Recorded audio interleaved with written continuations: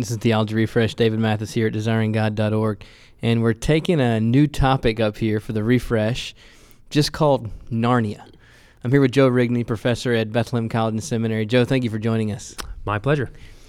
Joe and I are both dads of young children. I have twin 3-year-olds. He has a 4-year-old and 2-year-old. Our families are good friends and live nearby. Neither one of us have taken our boys through the Chronicles of Narnia yet, but we're both very excited to do it. I frankly haven't given it a whole lot of thought. I'm not a Narnia expert. Joe, on the other hand, has given it some good thought. Can I say that you have a book manuscript related to Narnia? Yes, you can say that. Okay, he's done some thinking on. I thought it'd be helpful here if we talked Narnia with Joe. And there's some windows into other aspects of Christian theology and living that'll be helpful here, but we'll take Narnia as the focus. First of all, Joe, starting at the very beginning, what is Narnia? Narnia is this imaginary world created by C.S. Lewis, which he elaborates on and shows us the entire sweep of it from creation to consummation in his 7 Chronicles that he wrote towards the end of his life. And they're these, well-loved Christian stories, not allegories. He said specifically they're not allegories, but there are a number of Christian themes that pervade the entire stories. And in particular, Aslan, the main character, is essentially what would the Son of God have been like if there was a world like Narnia with talking animals and dwarves and things like that? What would it have been like if the Son of God became incarnate in that world? That's what he set out to do. And so Christians and non-Christians have loved the stories as stories. They're just well-written stories. But then Christians have always appreciated this additional layer having to do with these Christian themes. And then for the advanced student, Michael Ward's done a great book called Planet Narnia, or The Narnia Code is his more popular level version of that book, where he finds additional layers that Lewis is trying to work in there, which go far beyond what I would do with a 4-year-old. I mean, it's an amazing thing for... I think I can say one of the greatest minds of the 20th century to put himself to writing books that would be loved and heard by children. Yeah, it is. And I think, partly based on some of this work that Ward's done, that in the end, people will look back at the Narnian Chronicles not just as sort of great children's literature, but as a literary accomplishment, one of the great ones of the 20th century. I think that they're that kind of book. What Lewis accomplishes in these books in terms of this layered communication is really profound, and I think really unique in terms of literature, period, let alone children's literature. And so that sort of thing, I think our great-great-grandchildren, when they're in college, will be studying these for their literary value and not just for their sort of pleasure or delight. That's good. So what we say here hopefully will be beneficial to anyone who's listening and just reading the books for themselves. However, you and I have particular interest as dads. Yep. So for dads and moms who want to bring their young children or middle-aged children into the world of Narnia, are there right ways and wrong ways to do it? What kind of advice would you have, and what ways will you be seeking to live out with your boys in the years to come? So I don't think that there's a single right way to introduce the books to kids. I would say that it's probably best to introduce the kids to the books first. There's movies now, and so it's possible that you could do the movies first. And I think it's far better, and this is our plan. I want my kids to soak in Narnia, to live in Narnia in the books themselves for a while, because I think that the movies deviate in some fairly significant ways from Lewis's vision, and I want my kids to be able to spot that. So that doesn't mean if your kids have already watched the movies and never read the books, that's okay. The movies can actually drive people to the books.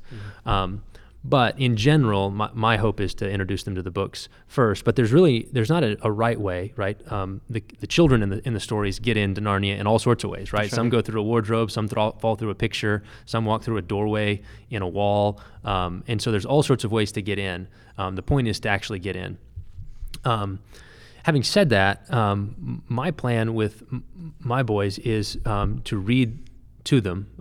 I'd like to read them together, and I intentionally plan not to mention all of the Christian themes. Right. So one of the title of the book that I've been working on is called "Live Like a Narnian," and a Christian discipleship in C.S. Lewis's Chronicles. So I'm coming at it from this Christian discipleship angle, and I think that's really there. But I think that becomes really powerful only for someone who's lived in the stories long enough as stories. I want my boys to know them just as great stories.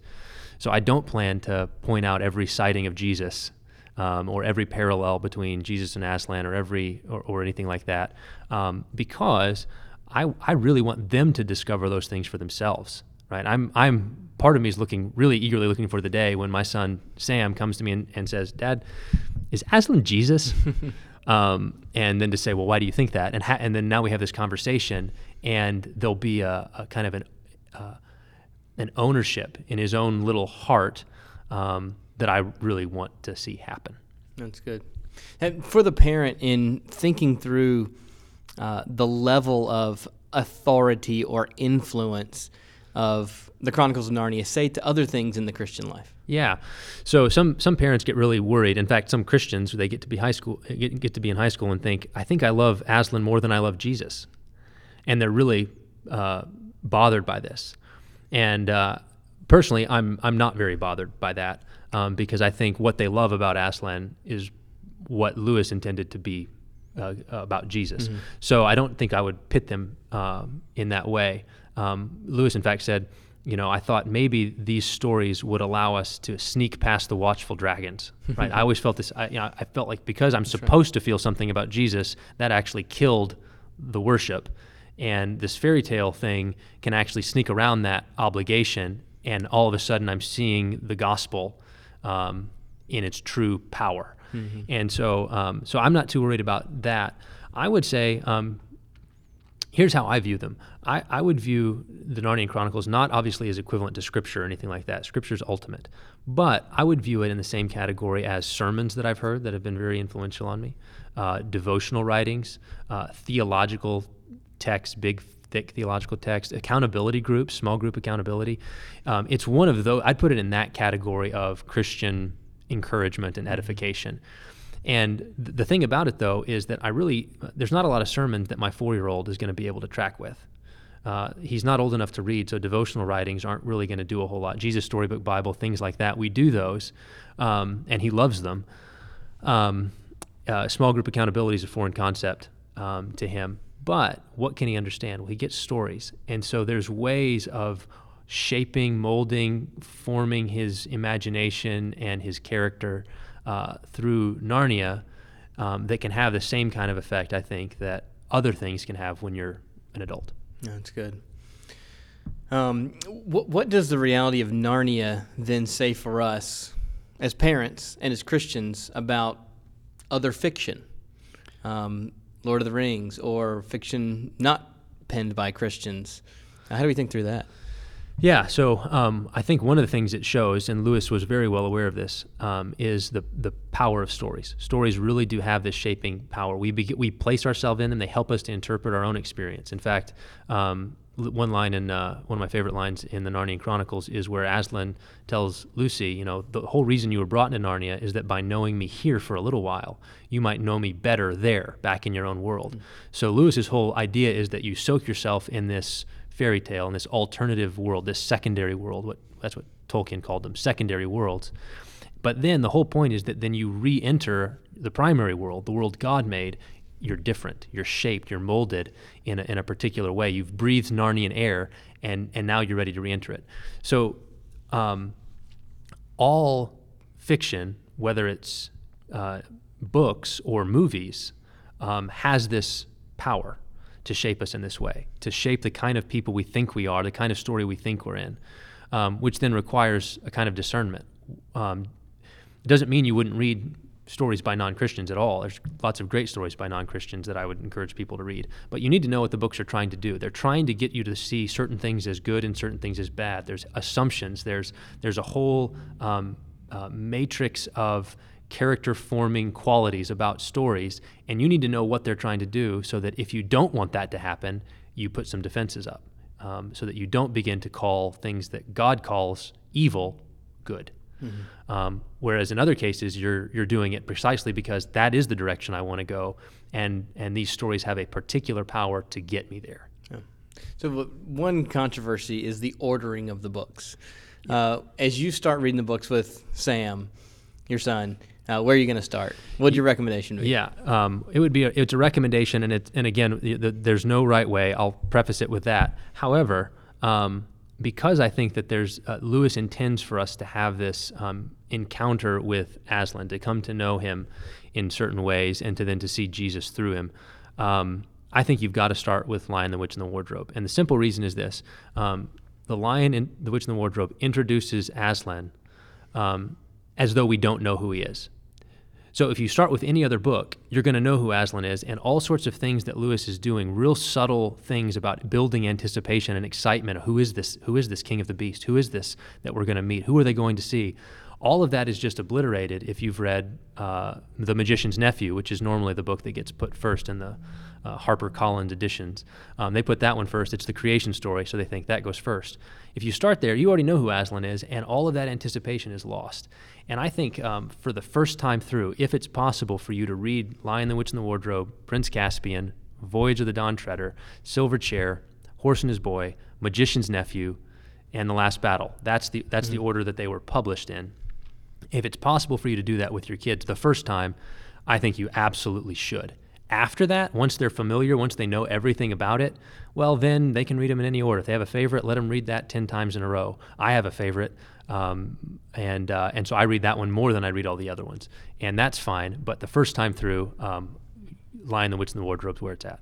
Mm-hmm. So, and you and I, we're sitting here as parents with little ones. We haven't gone through the whole thing, so in somewhat of this, it's a plan. It's speculative. Right. Anything else you'd have to add as part of your plan as you dive into this with your boys?